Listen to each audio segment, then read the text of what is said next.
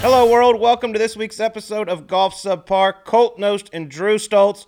One of us is here in studio. Obviously, the other one's out living the high life in Bandon Dunes out in Oregon. Sleaze, how we doing, fella? Man, I'm hanging in there, Colty. I miss being with you this week, dude, and I am just moments away from making my debut here on the hallowed grounds of Bandon Dunes. Going to go out and play a little Bandon Trails a little later today. The Coore Crenshaw design, tucked in through the trees, a little less wind, no ocean. So looking forward. I'm looking outside right now. It's blowing about 20, 25. Should shoot an absolute grizzload out there, so looking forward to it. Well, here's hoping so, but we got to talk about this past week's event on the PGA Tour, the second leg of the PGA Tour FedEx Cup playoffs, and Jon Rahm wins in a playoff over world number one, Dustin Johnson. How exciting was that? Dude, not just the fact that we got the world number 1 and 2 battling each other at the end, but the way it went down with those putts back to back, Dustin Johnson making the 40-footer. I mean, God knows what the percent make chance was of that. And then Rahm, I thought, like, once Dustin made that, I was like, man, he's got all the mo. Rahm probably thought he had this thing locked up, and he gets out there and makes an even better putt in the playoff hole. It was wild, man. And the best news about it is the two best players in the world right now are 1 and 2 going into East Lake, and it's going to be a beast. But I also thought, Colt, TPC Boston took a lot of shit for how low those scores were and how much those guys got after it. What a change a 1 week makes. And I thought that golf course setup at Olympia Fields was unbelievable, dude. Yeah, and I think it's so unfair when people blame the golf courses just because you can't control Mother Nature. I mean, TPC Boston's a great golf course. They got a lot of rain and the greens were soft. You saw what happens when greens become firm and guys actually have to be in the fairway to control their iron shots. And Olympia Fields definitely shined this week. They got a lot of flack back in the day in 2003 when they had the U.S. Open there that it was too easy. It didn't represent a real U.S. Open. And then you go to a PGA Tour FedEx Cup playoff event where the weather is perfect for them to control the golf course the way they want it to, and 4 under par ends up getting in a playoff. It was awesome to watch. It just shows that you don't have to make golf courses 8,000 yards on the PGA Tour for it to give the best players in the world a lot of problems. Just make firm, fast conditions, and you'll see these guys really struggle. When you have to hit the ball in the fairway, you see the best players shine, and I thought it was absolutely awesome to watch this week. Yeah, couldn't agree more. I don't think we'd want to see that every week. I know the players probably wouldn't want to see a setup like that every single week, but once every so often, Muirfield Village had it with Jack's tournament where that played really tough, really difficult. Now you got the BMW Championship this week. It's nice to get a little bit of these, U.S. Open type setups sprinkled in once in a while on the PGA Tour. Yeah, I totally agree with you, and congratulations to you. You did have the winner this week in the pool. We are doing very, very good as a team. I'll be honest. The numbers are getting very close. We'll get into that a little bit later. But Sleaze, we got to congratulate our first ever guest on Golf Subpar, Jon Rahm, getting another title for the team. Absolutely. For the brand, shout out to Jon Rahm. That was massive. And dude, to do it, especially after he had that little hiccup, little incident there where he just went ahead and picked up his ball on the green without marking it, that'll happen. Although I can't believe it would happen in the PGA Tour, and I'm not sure Jon Rahm's ever done that in his life. But I was really glad to see that it didn't come down to like a one-shot loss for him or losing in a playoff. That would have been a tough pill to swallow. But by the way, we got to give him a little shit. He uses a poker chip to mark his ball, which I think is a big foul in the first place. But how do you not realize your massive poker chip is not down there before you pick your golf ball up? That's a good question. He's the only guy to ever reach world number 1. I bet that marks his ball with a poker chip. The thing is obnoxious. It should be banned from – if you're world number 1, you can't mark it with that. That's reserved for like 4-man scrambles. I hope he's the first and the last to ever be world number 1 with a poker chip. I don't think there's any question about that. I think he will be the first and the last. All right, Sleaze. Well, now it's time to get to our guest this week, and that is PGA Teacher and Coach of the Year for 2020, Mr. Mark Blackburn. How about that, Colty? We got the best in the business coming in here. If you're a golf nerd and you like golf information and want to know what the best teacher in the world, as voted on by his peers, thinks, this is a really, really cool interview. We dive deep into some of the golf, philosophies of one of the best coaches in the world. And Sleaze, I've known Mark for a very long time, had the pleasure of working with him. But this episode, I tell you what, I even learned a lot sitting there and listening to him. So let's get right to it. Here is Mark Blackburn on Golf Subpar. Well, we are in the presence of greatness right now. Our next guest was recently announced as the 2020 PGA Teacher and Coach of the Year, the architect behind many of the great golf swings on the PGA Tour, the great Mr. Mark Blackburn. Thank you so much for being here, dude. Yeah, thanks for being here. First off, congratulations, by the way. That's my first time I've been able to tell you this in person, I feel like. I appreciate it. I did a little Instagram post, texted you a couple times. Yeah, that was very kind of you. It's a big honor. It's kind of not a coincidence, though. Like, Travis Matthew, before they signed me, was trying to sell for around $80 million, and they sold for $125 after they signed me. you were a nominee for several years, and then we started working together, and bam, Yeah. teacher there you go. coach of the year. I think there's a common thread here. You connect the dots there. Yeah. There could be something Just there. saying. You know Just what I mean? saying. Colt's the catalyst. There He you could go. be the guy before the guy. That's what he does. And now I no longer work Travis Matthew, and I no longer play professional golf. exactly. Now every brand that he's affiliated with is blowing up. Perfect. Congratulations on that, though. That's a huge. How does that voted on? How do you how do they determine who wins that? So your section, so the PJ section you're in, I'm in the Alabama, Northwest Florida section. They nominate you. Every section, I think there's 50 sections. They nominate someone for every national award if they feel like they're worthy.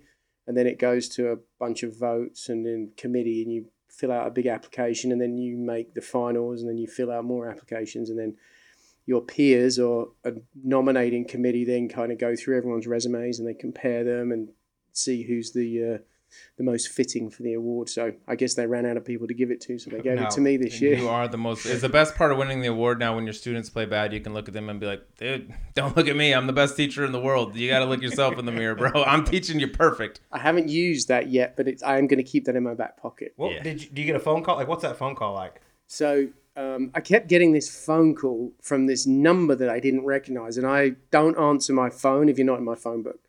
So I finally, one morning, I'm walking down to the basement to go work out, and it's like, this number just keeps calling me. So I'm like, "Hello, Mark, this is Susie Whaley," and I'm like, "Oh no!" I said, "You've been calling me, haven't you?" And she goes, "I have." Anyway, so she called me and she said, "Congratulations. I wanted to personally let you know that you've won the National Teacher of the Year. We're super excited for you to represent the PGA, but you can't tell anybody other than your close family." So I really didn't tell anybody. I told my wife.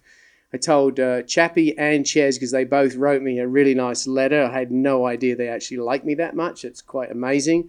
But other than that, I really didn't tell anybody. I did tell my mum and my brother, but didn't say anything. And then the announcement came out, and then my club were obviously really excited, Greystone in Birmingham. So it's kind of cool. I like the way they do that. It's just kind of a surprise. And when they make the announcement, you already know, but you're kind of prepared for what goes with it. How long do you have to sit on it without About telling anybody? a month, 5 weeks. I would have blown it.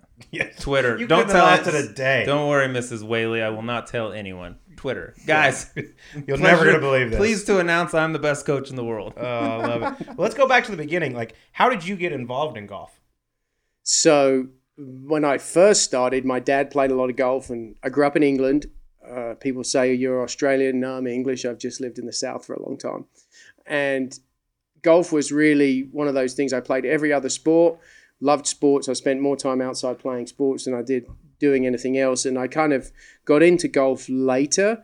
My dad and my grandfather played. And then at one point, my grandfather, who my son's named after, Rex, said to me, he goes, "Well, you should really take golf seriously. You should, enjoy playing. You could probably be pretty good at it." And then I kind of never thought of it that way. And then I did. And I just kept getting better and better. And then I ended up coming to the States on a golf scholarship. And I was never great, but I always aspired to be better and was one of the guys that the last on the range would outwork people, not necessarily the most gifted in the talent department, but would just keep plugging away. And so I kind of got into teaching because I was spent too much time at the weekends on the driving range on the mini tours, getting beat by Chad Campbell and such. A lot of people You're got beat not by the Chad only guy. Campbell. Yeah, in you mini ain't the tours. only dude. Let's talk about that trip from London. You come over from London. You recruited to play. You offered a scholarship at Southern Miss. You get off the plane from Heathrow. You land in Hattiesburg, Mississippi. What is that culture shock like? Okay, well, so there has a twist to it. So I actually got recruited to go to school in Mobile. So I went to school in Mobile for a couple of years to do a Baptist school. And I thought, well, this isn't necessarily for me. And then a friend of mine was playing golf at Southern Miss, and they had college football, big school. The school I went to in Mobile had like 3,000 students. It was like separate guys, girls. It was a great school. It just wasn't necessarily for me. And then there was opportunity, and the coach at Southern Miss was like, "Hey, we've got a spot." And then my buddy Phil, who I grew up playing golf with in the UK at my club, he was there, and I ended up, long story short, they recruited me, and that's how I got to Hattiesburg. So I'd had Hattiesburg via Mobile, Alabama. Mobile, Hattiesburg. Either way, it's a the long South. way from London. What's that like when you get off the plane and here's Mobile, Alabama? Yeah, That's it's a different world. Very different. Yeah, 100%. I mean, but it's cool. I mean, the weather in England sucks. So my goal was come to America, play golf. I wanted to go back, try and play on the European Tour. So I needed to go somewhere where I could play year round. Mobile, Alabama was really warm, hot. Climate was great. The coach, Terry Hopper, I still talk to him now. He's a great dude. I think he just had his 80th birthday or 79th. But anyway, he was I loved the coach. The school, the environment wasn't quite more the college experience I wanted. So that's why I ended up in the South because of the weather. Had you visited anywhere in the States before you made the decision? When you committed to go to Mobile, had you taken a trip and checked it out? Came to a golf tournament in Pine Needles, North Carolina. And there was a bunch of college coaches there, and that's how I ended up getting the scholarship. I had ended up with a few offers, and one of them was Old Dominion, and I was like, no, the weather. I looked where that was and the weather, and I was like, no, not doing that. Where is Old Dominion? I actually don't know. It's It's in the older Rhode part of Island? Dominion. Virginia, like north, the north. So anyway, I was like, I'm not going to do that. It gets cold. So that's how I ended up in Mobile and then the South. So, and I'm a big fan of the South. So Yeah, there you go. obviously. You had to You're blend in Birmingham. nicely. Yeah. You had to blend in nicely. Yeah, it was with very the different accent. culture shock. And I found myself most of the time, people would say, could you say that again? And I'd have to talk in an American accent, which I'm really bad at, but I've got a good country accent now. I like it. We might have to hear that. You played professionally for a little bit. Yep. How many years until you decided this isn't for me? About 2 years. And I got injured. Like I had a wrist injury, and I'd always gravitated towards teaching, and I'd always been pretty good at the golf swing and looking at it. And I had books and books and books, and I'd spend all my time looking. Ledbetter was a big influence when I was a kid because obviously I spent a lot of time in England. So I'd read a lot of books, and I was more familiar with that. And that's what I would try and do when I was playing golf. And it got to the point where it was much easier for me to see what other people were doing versus figure out what the heck I was doing. And that's kind of what transitioned. I got injured, and then I had to fund what I was doing. I was living in a cart barn. It's an interesting story. Cart barn. Yeah. Wow. And so I was trying to fund buying groceries, blah, blah, blah. And teaching was just easy. And I'd go out for a 30-minute golf lesson. I'd come back 2 hours later, and the head pro just be laughing at me and shaking his head. But I loved it. Still love it. And that's kind of how it blossomed into that. And then lots of the players that I played with obviously knew that I was into the golf swing because they'd see me practicing with all these trinkets and different things on the range, and that's how it snowballed. And I just got into it. I enjoyed it. I was good at it. It was really relatively pretty easy. Who was the first PGA Tour player you worked with? Heath Slocum. So DJ Nelson, one of the best man in my wedding with my brother, he and I played mini tours. We traveled. In fact, I need to probably thank DJ sponsors because he funded most of my mini tours. He had a really nice Tahoe paid for by his sponsors. He stayed at nice hotels, and he was gracious enough to let me stay with him a lot of times while I was still living in a cart barn. So if it wasn't for him, I would not really have played mini tours. But I also realistically would not have had a chance to work with Heath. And DJ basically said to Heath, look, Mark's teaching a bunch. Heath and I knew each other. He was at school in Mobile at South Alabama when I was at University of Mobile. And basically Heath asked me in 2004, I believe, or maybe 2005 to come to New Orleans, help him with his golf game. And then he won that year, and it kind of snowballed from there. So both Heath and DJ I owe a huge debt of gratitude to. They were the first guys that kind of took a chance on me. And typically, you know how it is in our world of golf. Everybody wants to work with a renowned teacher. Not many people are willing to take a chance on, hey, this is a young guy, he's ambitious. And I can still remember, looking back at it, I took all my stuff to New Orleans. I'm the geek swing kid on the range. It's like unbelievable. But, you know, you're naive at the time and you don't know any difference. And so it worked out great. And Heath's, you know, taking a bit of a break from golf. He's still playing a little bit, but we had a great run, and that led me into lots of other relationships. So one of my best friends, along with DJ, love him to bits, and I owe them a lot. Get back quickly because I want to hear just a little bit more about this. How did living in the cart barn come about, and how long did you live there?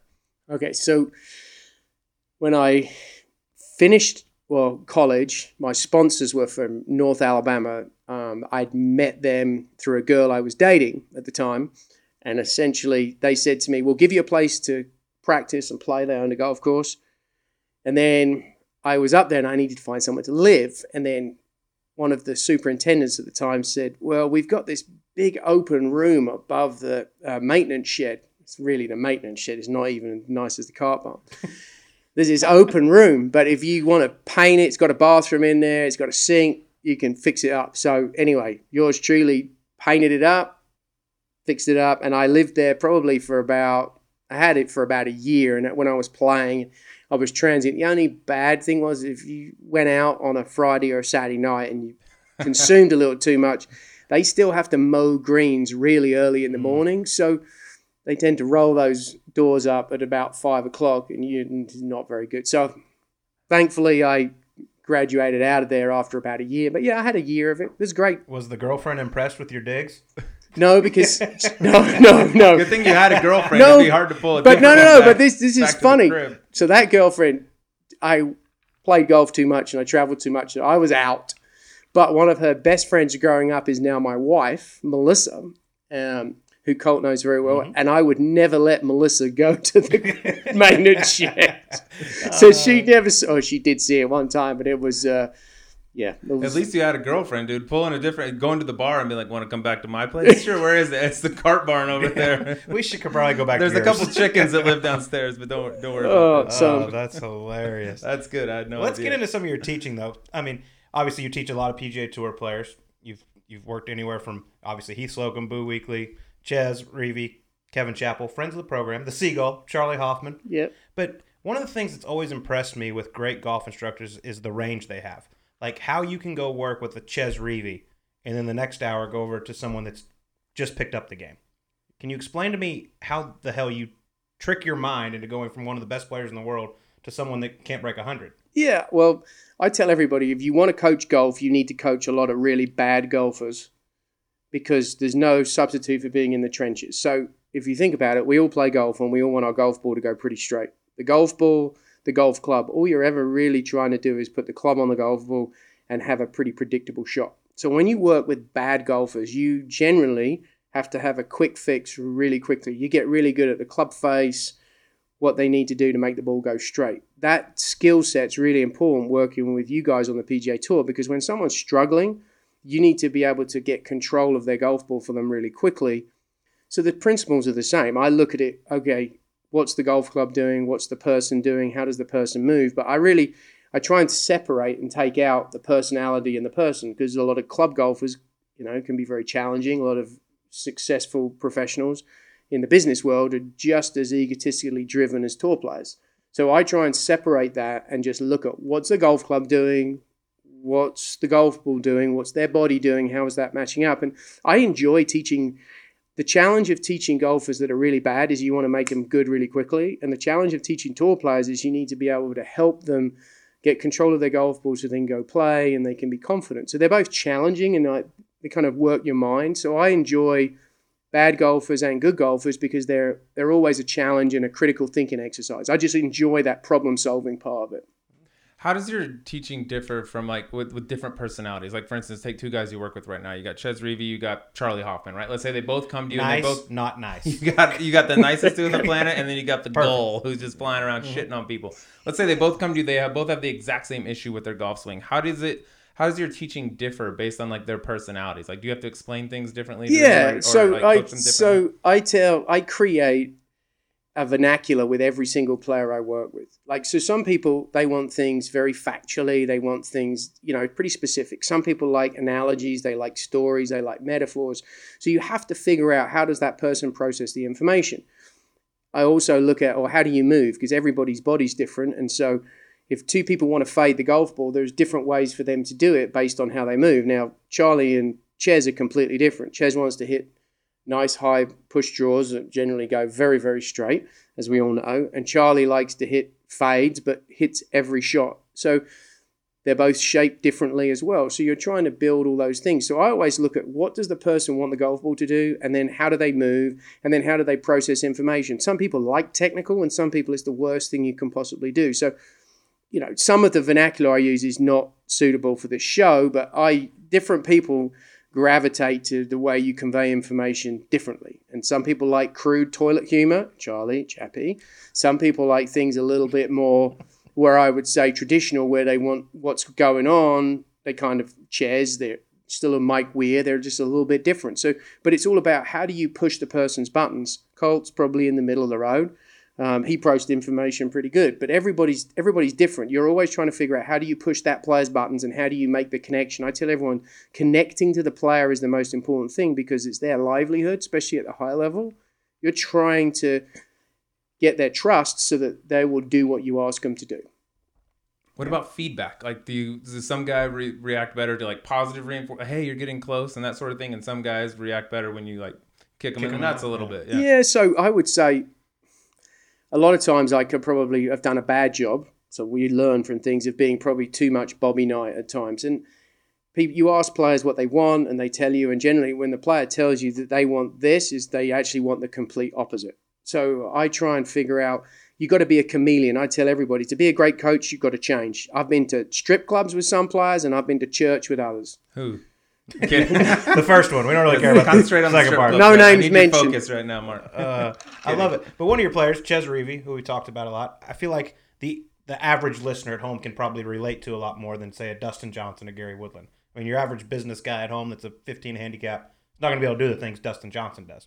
But Ches Reavie's a guy who's had an unbelievable career, multiple winner on the PGA Tour, but yet he doesn't overpower golf courses. He doesn't, have that wow factor, but yet he keeps getting it done year after year. What is something the guys at home could learn from a guy like Ches Reavie? Yeah, I think you just have to embrace what you do. So every player has a personality. So I tell Ches is like Floyd Mayweather. Ches doesn't going to knock anyone out with a big punch, but he's Hold on real quick. Hold on real quick. That's not what Floyd Mayweather spends his money a lot quicker than Ches Reavie does. Ches and Floyd are not two guys I thought would be in the same sentence in this podcast. Okay, sorry to interrupt. So you can spit that. Ches, if you're watching, that's not great. me, that's them. Okay, so I use the analogy. Floyd Mayweather doesn't knock people over. He just jabs people to death and he wins and he makes people basically wins on technical knockout, right? That's Ches on a golf course. He's precision. Like he's going to put the ball in play, sneaky longer than you'd think, and then he's just incredible iron player. Like, and he's aggressive. Sometimes he's like a little too aggressive, too many jabs, right? But it's like we try and build a score. Every player's different. And so for him, he's got control of what he's doing. He puts the ball in play and leaves the ball in the right position. And he's very disciplined. I would say the most important thing for most golfers is they're reckless. If you want to be a good player, there's a lot of discipline that's involved. And you watch Dustin Johnson or Brooks Koepka, Rory McIlroy, Tiger Woods, and the stuff they do, well, they're physically they're the top 1% of the 1% on the planet. So when you see them being aggressive, that's just not what the average golfer needs to do. The average golfer, good scoring is the compounding of small gains over every single hole. Just put the ball on the green and two-putt. If you put the ball on the green from 180 yards and two-putt, you're going to be strokes gained positive on the PGA Tour. Not a lot, but a little bit. You do that over 18 holes, that's how you shoot low scores. And Ches is just masterful at doing that. Chappie's really good, very disciplined at that as well. So that's one of the things that everyone should figure out is what's your strength and how do you play golf, and you should just go after that.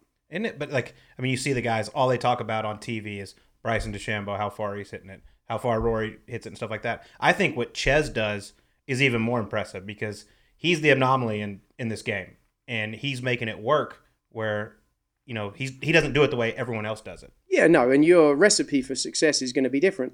He knows that he has to put the ball in play, and then he's going to hit really, really good iron shots. And I'd argue his 5, 4 iron, 6 iron are probably as good as some players' wedges or 9 irons. And you guys play more golf with him than I do, but I watch him play a lot. So he's really proficient at that. And that's just what he has to do. Make sure he puts the ball in the right position so he can attack based on his strength. And golf's definitely changing. It's like tennis changed, right? Tennis evolved. Golf's the same thing. It's the further you smash it, Bryson's just exemplifying that now. And Tiger, when he first came out on tour, there's a massive distance bias. We've talked about that plenty of times. Yeah, but I think everyone at home wants to hear that. In my opinion, I don't think you'll see too many young kids coming from college onto the PGA Tour that play golf the way Ches Reavie does.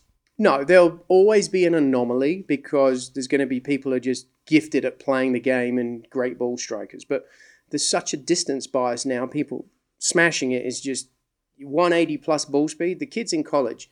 So you go watch a college event, they're all smashing it. The really good ones are all over 180 ball speed. Colin Morikawa might be, and he's faster than you think. Yes. They're absolutely smashing it. I mean, Matt Wolff is kind of, yes, his swing is different, but his ball speeds, what he does, there's plenty of college golfers that do that. So that's what's coming. We know more now about generating speed. Don't worry about where it goes when you're a kid. Our junior programs, hit it as hard as you possibly can. Smash it. Just absolutely kill it, because the correlation to earnings and world rankings is far more indicative with driving distance than any other stat, because you're having a shorter club into the hole.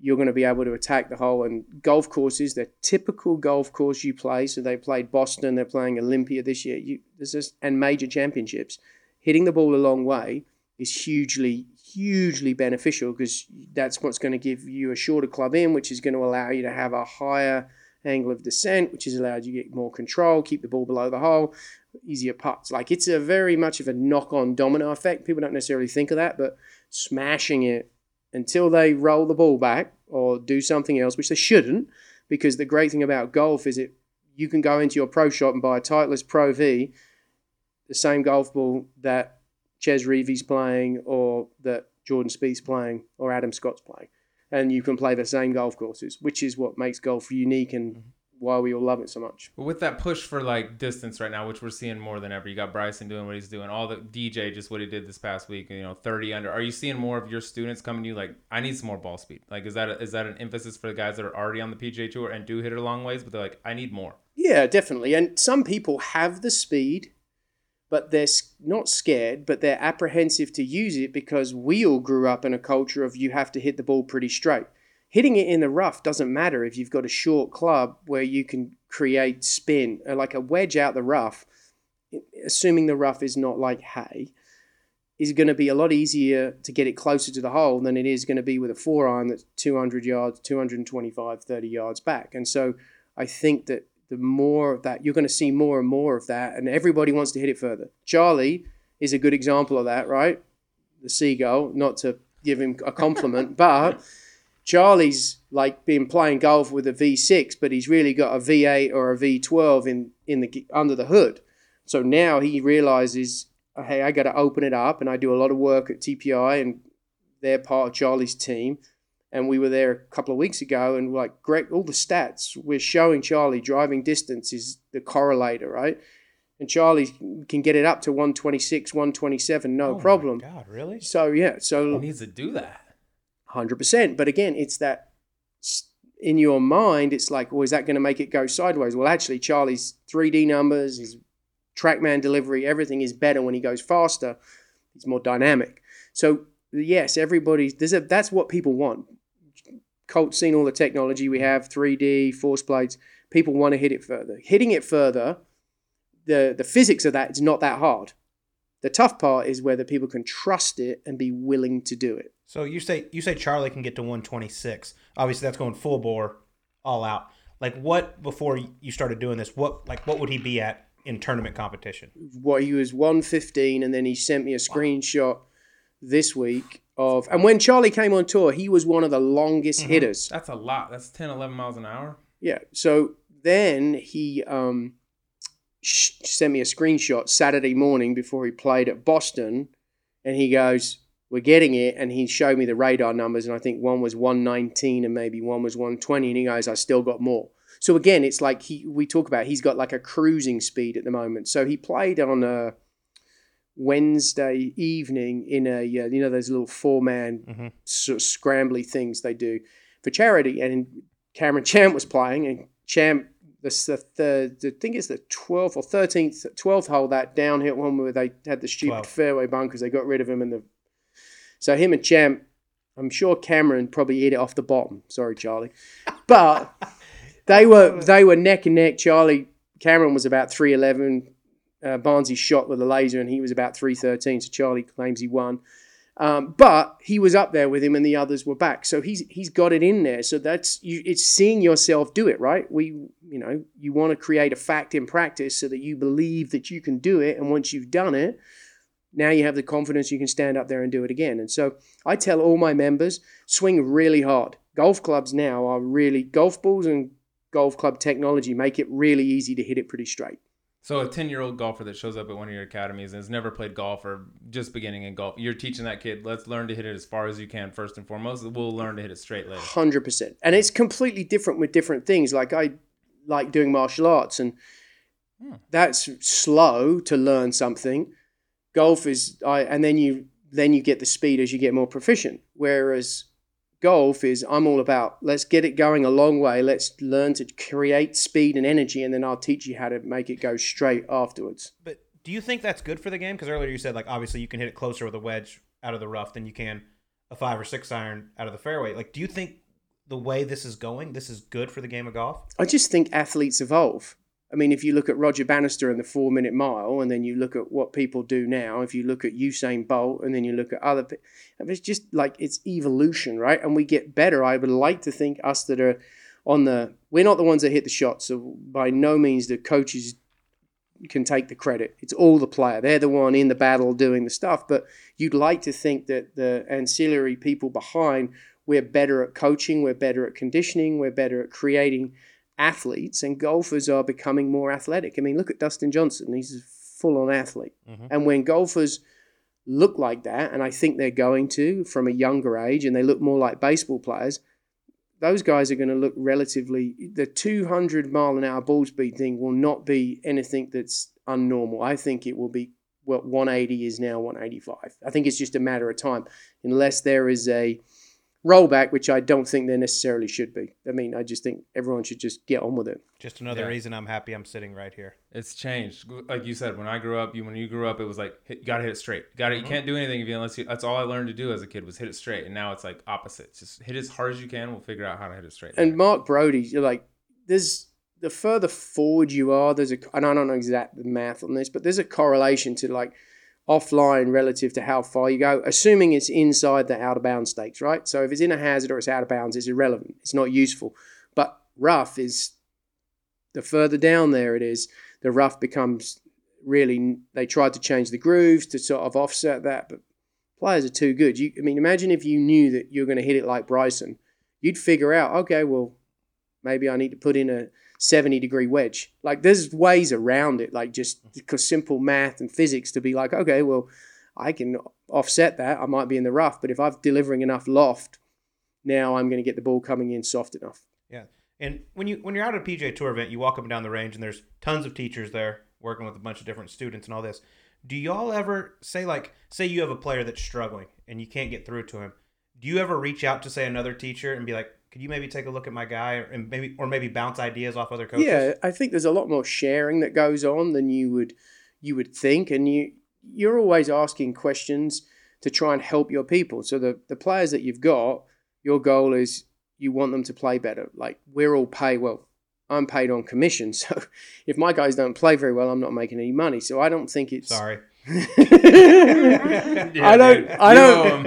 But you're investing in the player. Like, you take players on because you believe they're like a stock. You think they're underperforming, and then you think that you can get them to perform better if you're competent at what you do. So I have no problem with that. But at the same time, you're asking other instructors, if some certain coaches are good at certain problems, I think they're good with certain types of personalities. So if you have somebody that might be slightly out of your wheelhouse that you've kind of ended up coaching, it'd be foolish not to ask those people. And if you look at surgeons and the medical world, they consult each other all the time. But the trouble in golf, there's a lot of egos involved, so people all get bent out of shape. And I try and be relatively objective about it. The certain coaches are really good at some things, and I think they're not good at others. I think I've got some strengths.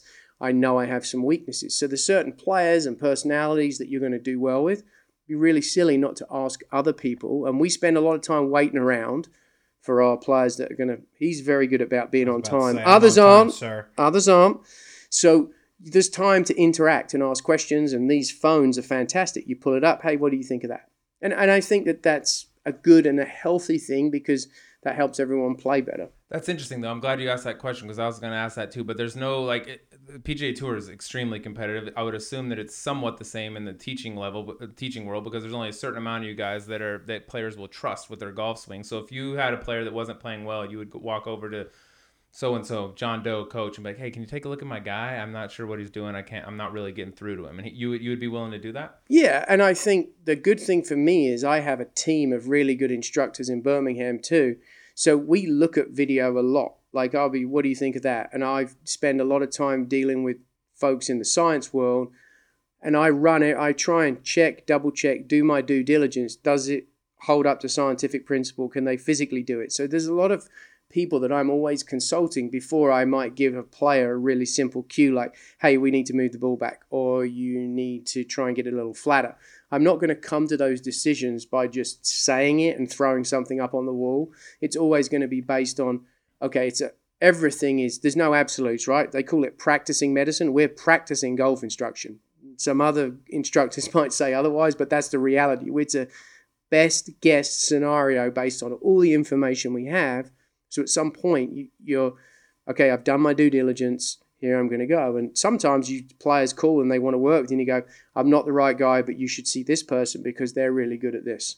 That's interesting. I wouldn't have thought that. I have a question. Are you a guy that when you go home after a day's work, can you turn the brain off away from golf, or are you always constantly thinking of ideas? Or yeah, I'm probably pretty bad about. Like,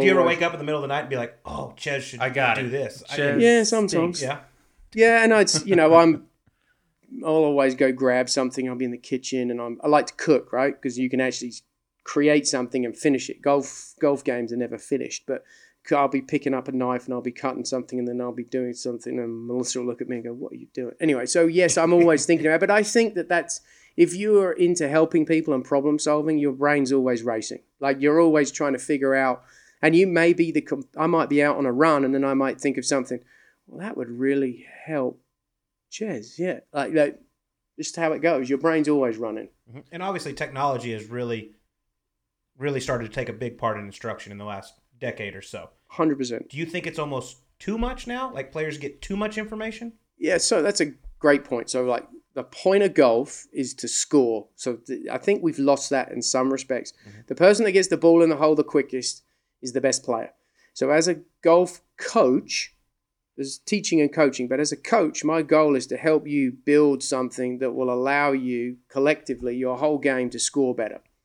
Technology has been really good at analyzing what we do to the smallest amount, but sometimes it's like paralysis by over-analysis. So technology is great. I'm a massive fan of it, especially with a club golfer, because the feedback is huge. Most good players can tell you what they're feeling, and their feels are pretty accurate. They're pretty spot on. Not always, but generally pretty good. The club golfer couldn't find their arse with a banjo. Like they're just... Never heard that. I like it, though. I'm going to write that down. So for them, technology is really useful because it's a great feedback tool for them to be able to see, feel, do. So technology gets a bash, and that's not for... Technology expedites the learning curve for everybody if it's used in the right way. Now, if you are solely reliant on technology and you're standing behind it and you're not even looking at the student, because remember, teaching is a human interaction, but you're not watching it and you're looking down at a screen and you don't even see the ball and you go, oh, yeah, well, you did this. And the reality, no, it didn't, because the machines have error. That's no good. Mm. But technology is a really useful tool. I think it gets bashed by the old guard a little too much. Mm-hmm. I think it gets bashed by some media too much. But it's really a tool. And I tell everyone, would you rather go have surgery now with a doctor? Because I make the analogy with medicine all the time, because the medicine's always evolving. But would you rather have surgery now or 10 years ago? I'd certainly rather have it now because there are advances. It's just the same in our world of fair point of technology. And I think it's one of those things, it's all about the person that is delivering the information. If you go have surgery, or one of your family members do, and it's a really serious surgery, the doctor doesn't come out and start talking to you in anatomical terms and what happened. They just make it really simple, and that's what the job is. A good teacher can take the information, or coach, and make it very simple so somebody can go play golf and execute golf shots and be empowered to believe that they can accomplish what they need to do. Let me ask you this about your teaching philosophy. Like there are guys that are teachers that I've worked with that are Butch Harmon disciples or Mac O'Grady disciples, right? Guys that they pull from their philosophies and they use a lot in their own teachings. Do you have a guy that you look at, like maybe a former teacher or a current teacher even, that you say, that's the guy and I pull a lot of what I teach from that guy? It's a great question. So I would say I am like a musical mutt, somebody that likes rap, country, folk music. They have lots of influences, right? That's me. I never had one mentor. I had lots of people that were very instrumental to me, but I kind of have gone from everywhere. I haven't had one person. So my original background was kind of in the golfing machine, very technical. Then I kind of spent some time with Mac O'Grady. Everybody gets out with Mac O'Grady. I did leave on my own terms. And then I spent a lot of time, my degree in college was exercise science, so kind of had that. And then I met Greg Rose and Dave Phillips at TPI. So kind of had the body part. So before matchups were matchups and all these other things, that's kind of, I was looking at, well, if you do this physically, you're going to likely to do this with the golf swing. And so I would say I'm pretty agnostic. When I present, I put up a big slide of like a mosque, a Catholic church, a Baptist place. Like I'm like a mix. I'm very agnostic. I wouldn't say I've had one. I've had lots of people who've been wonderfully generous with their time and have been a big influences, but it'd be unfair to say there's one person. The problem with that is I got too many people to mention.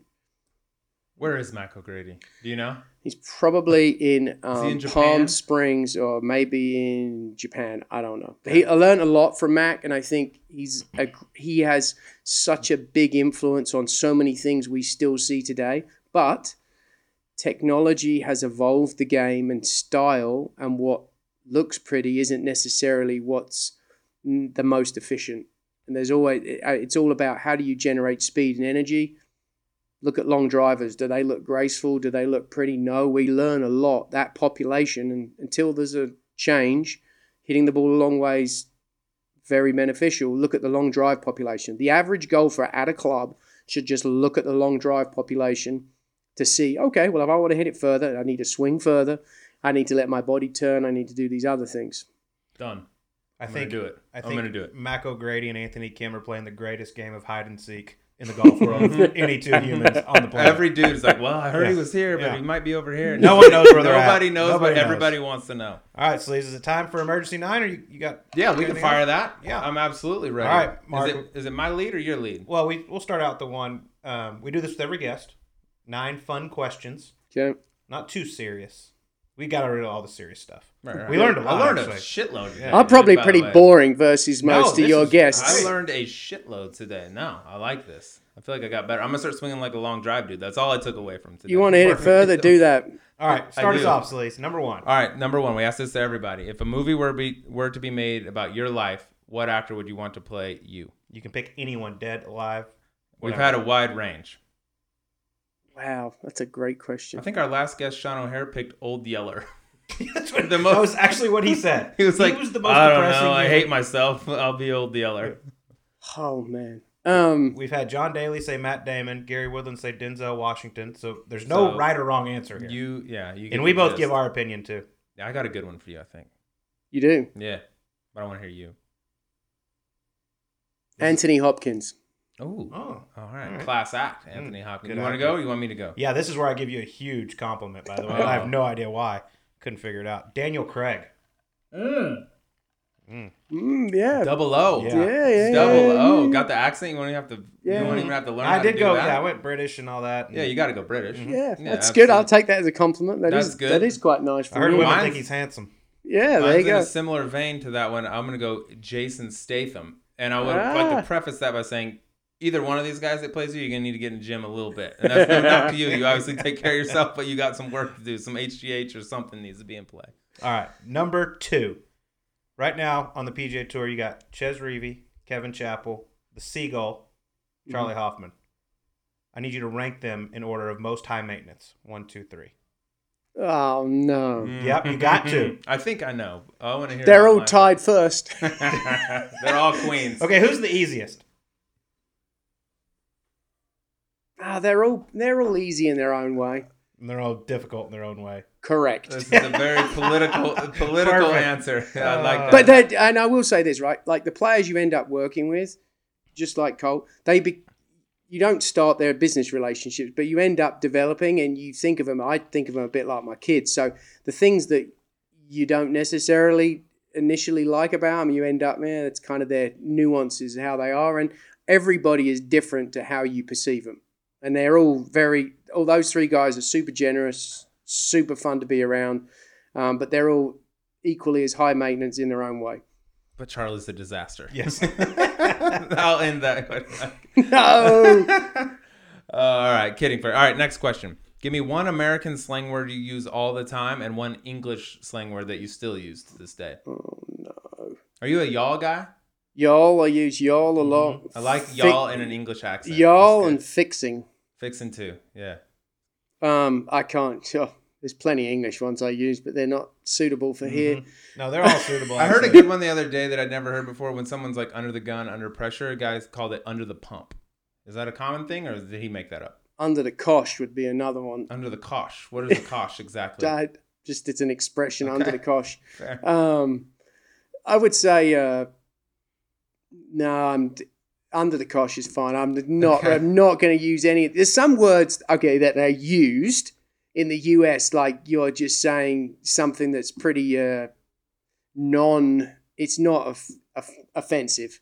Wanker would be one that gets said a lot. That's not a word that you should really say very much. Is wanker bad if you say it to someone in London? Like, how offensive is that on a 10 scale? Yeah, Is it's that a not. 6? Yeah, I mean, it's not. If you call someone a wanker, I'm going to start saying it. if you call someone a wanker, that's not great. All right, we'll start doing But that. people say all the time. They're like, they'll just there's make, so many good words. Yeah. yeah, not Okay. suitable for this. Wanka. No, no. Yeah, we'll work that into our next one. Our next show for sure. Sean O'Hare was a little bit of a He's a bit of wanker. a See what I in did a there? literal sense. Yeah. Figuratively and literally. I see you, Oh, son. there we go. Okay. Which ranking system is more inaccurate? The official World Golf Rankings or the top 100 teachers list? I got to be really careful here. I think they could probably. They're both the best we have right now. What an answer. That's All fair. right, whatever. Next question. Okay, next The question. top 100 teachers are fantastic, and the top 100 players are fantastic. That's well said. Can't argue They that. should be mixed up a little bit. Maybe juggle that around a Now- little bit. That's probably up for debate. I'm sure some people would say the same thing. Okay, fair enough. All right, this is a little philosophy I'm willing to give to you to use to your pupils. So the big thing that's tough to simulate in golf practice is being under the gun, under the pump, under the cosh or the pump, With right? adrenaline and all that. Do you think it is a good idea when practicing to drink 3 Red Bulls right before you go out there and then start practicing putting? Is that a good way to simulate what it's like under the cosh? Get the Because I did it, and I think it's a pretty good method that nobody's utilizing, and I want to give it to you, being that you're the teacher of the year, and I think it could add to what you do. Well, if you're someone that doesn't get amped up, then it's probably a bad thing. If you're someone that gets highly amped up, it's probably a very effective training tool, yes. I think you're spot on. Maybe use that with some of your boys. Maybe the seagull would like to try that out one time. Next time he's under the gun. All right, well, staying on the topic of the sleaze, you've seen him play some golf. Yeah, I have. Which current or former tour player does his swing or just golf game in general remind you of? Oh, who a did good I call? question. I called it one time. a We good played question. golf. I said it's. I believe you said Troy Merritt. Yes. I was looking for Rory McIlroy. That's incorrect. That's the one I get a lot. Are you still sticking Coach. with Troy Merritt? He almost won a couple weeks ago. I was world number 1 for a week, dude. You did. I did hear a rumor that Thank you. you beat the world number 1 player. Let's not make it a big deal. If you want to talk about it for a while, then that's fine. The 17 holes, not 18, but I heard it. It you was did. 18. It was full, and I didn't even warm up. No big deal. Um, Troy Merritt, is that Troy, the answer? yeah, Troy Merritt, similar move. I don't know if he hits big enough bombs. I want to be a bomber. You're not a bomber.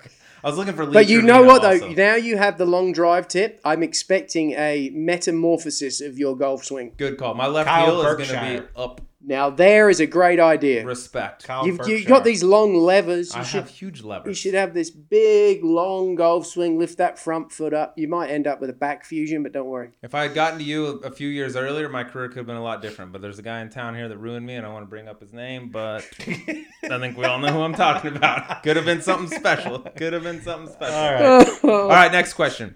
Is your biggest accomplishment as a teacher getting Derek Anderson to become a legit scratch handicap? Because I think you deserve like a Medal of Honor for that. Oh, DA's the best. Nicest human on the planet. Yeah. His golf game's trending for sure. We got to get him to a plus golfer, then, and I'll have accomplished Please something. get He's him to a shooting plus. some numbers right now. Legitimate, like I've seen par posted. That's probably because I haven't messed with him recently. But no, Chappie's probably got him under control. But no, DA's the best. Is there anyone that wants to be better at golf more than Derek Anderson? Yeah, that's a good question. That's not one of the questions. That's just a Yeah, it's a No, I sidebar. don't think so. He loves it. He's awesome. Practices it all the time. All right, number 8. Since you have moved to America, are you now a real football fan, or do you still like that game where everybody chases each other around and plays keep away? I'm a massive, massive football fan. You know, I'm a big Saints fan. I'm an Auburn fan, Southern Miss fan. I do like English football too. My team, Liverpool, did win the Premiership for the first time ever. But no, I'm a Sundays, Saturdays, I'm a big college football fan. One of the first times we really hung out was in New Orleans, Saints Cowboys. Absolutely. Did we have a time? Oh, We did have a hello. time, I especially heard I because the was really Saints. incredible. Hello, I bet you had a good time. He's a lot of fun to do those sort of things with. Yeah, he's good. You just have to tell him about it the next day. Yeah, that's true. No, he was good. He was on his best I behavior. remember that one actually. Okay, Kinda Saints ish. fan. That's a good team to be rooting for right now. All right, last question. When you're working with the Seagull, who we've referenced, Mr. Charlie Hoffman, do you find he responds better when you reward him with special treats like a piece of bread or bird feed? Good swing. Good swing. Here's a piece of bread. Do it again.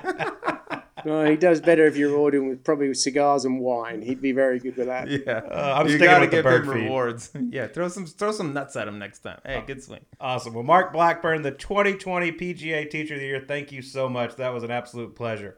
Glad to be on here. Thanks for your time. You all do a great job. Everybody, check out the Subpar podcast. That's the man. Appreciate you. Boom. That was great, dude. Awesome work. And that was PGA of America Teacher and Coach of the Year, Mark Blackburn, joining us on Golf Subpar. And Sleaze, I'll be honest, my favorite question of the whole thing was when you asked him how he rewarded Charlie Hoffman. You got to know how to incentivize your guys. And when you're working with a guy like the Seagull, you got to know what he likes. And shout out to Mark Blackburn for dealing with the Seagull on a day in, day out basis. I wish that on no man. He's an absolute trooper. I love it. He was great, and I hope everyone learned a lot from him. First off, I learned that he actually slept in the maintenance shed back in the day, which absolutely blew my mind. I was like, Mark, I didn't know times were that rough. You sleeping in a metal shed.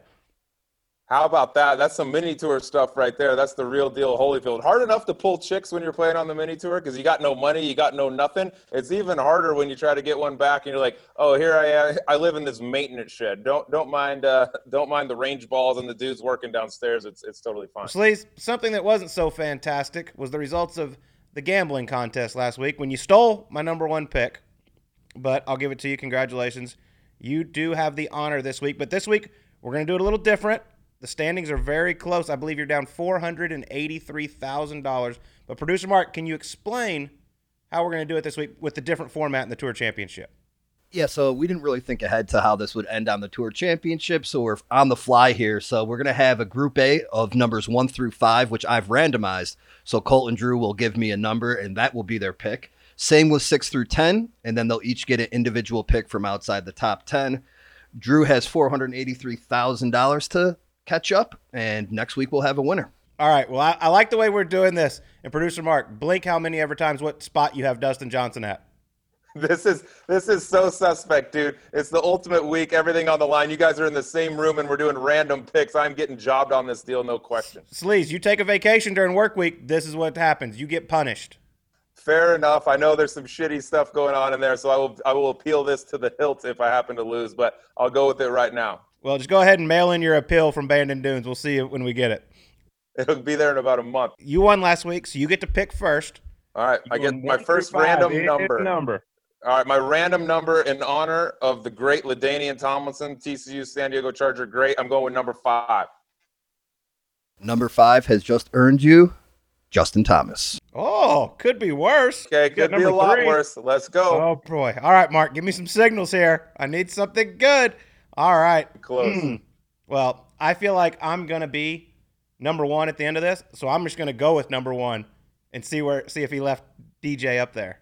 Well, all conspiracy theories out the window. It's because number 1 gets you Webb Simpson. Oh, that's fine. Damn. All right, pretty even, dude. Coming off an off week, should be rested up and ready to go. Yeah, All pretty right. even split there. So now we go to 6 through 10. And because I love Billy Bob, because he's a 10, I'm going to go number 10. Arguably one of the most consistent players throughout this year, Daniel Berger. I'll take it. I'll take it.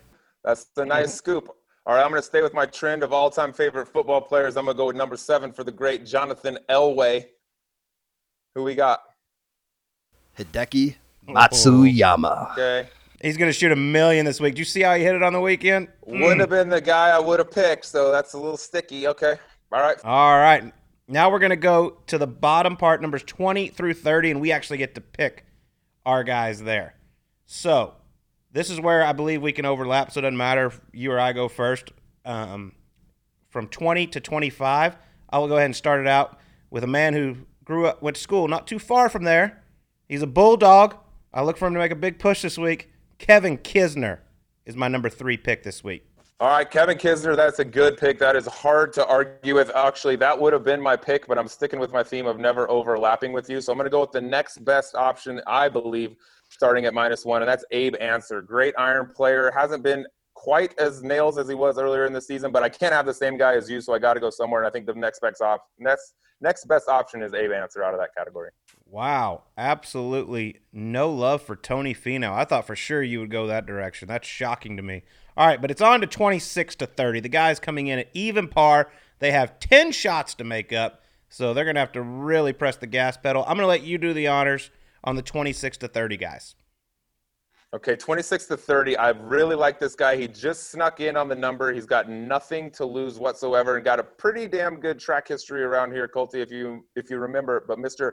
Billy Horschel, the Florida Gator, got to go with Billy Boy. Yep, he's been known to make some good runs in the FedEx Cup playoffs. I like that pick. Was also a guest of Gravy in the Sleeves on SiriusXM PGA Tour Radio this past week. Correct. All right, for my final pick, I'm going with the man who's battling it out for Rookie of the Year with Scotty Scheffler. The man who loves himself some Javi metal, Victor Hovland. He's going to have a big week around East Lake and hopefully make me some cash so you have to carry my bag here soon at Whisper Rock Golf Club. Take that thing light, brother. Javi was the right pick out of there on the second one. You know what I'm shocked by? Neither of us took Mark Leishman in as good a form as he's in right now. I really liked what I saw out there at the BMW, gutted it out to a plus 30 finish. I couldn't believe what I was seeing, and there's nothing worse than a no-cut event when you got to play 4 rounds and you just have no sense of form whatsoever. First off, neither of us should ever shit on guys' performances. We're the ones talking about them. So don't ever hate on Mark Leishman. He's a fantastic player. He's just in a little funk right now. Dude, if anyone can relate to plus 30 and hating every single second of being out there, it's Sleaze Man right here. I've done it before. All righty. Well, that was a lot of fun. Best of luck to you at the Tour Championship, Sleaze, and also out at Bandon Dunes. Hope everyone has a great week, and we'll talk to you on next week's Golf Subpar.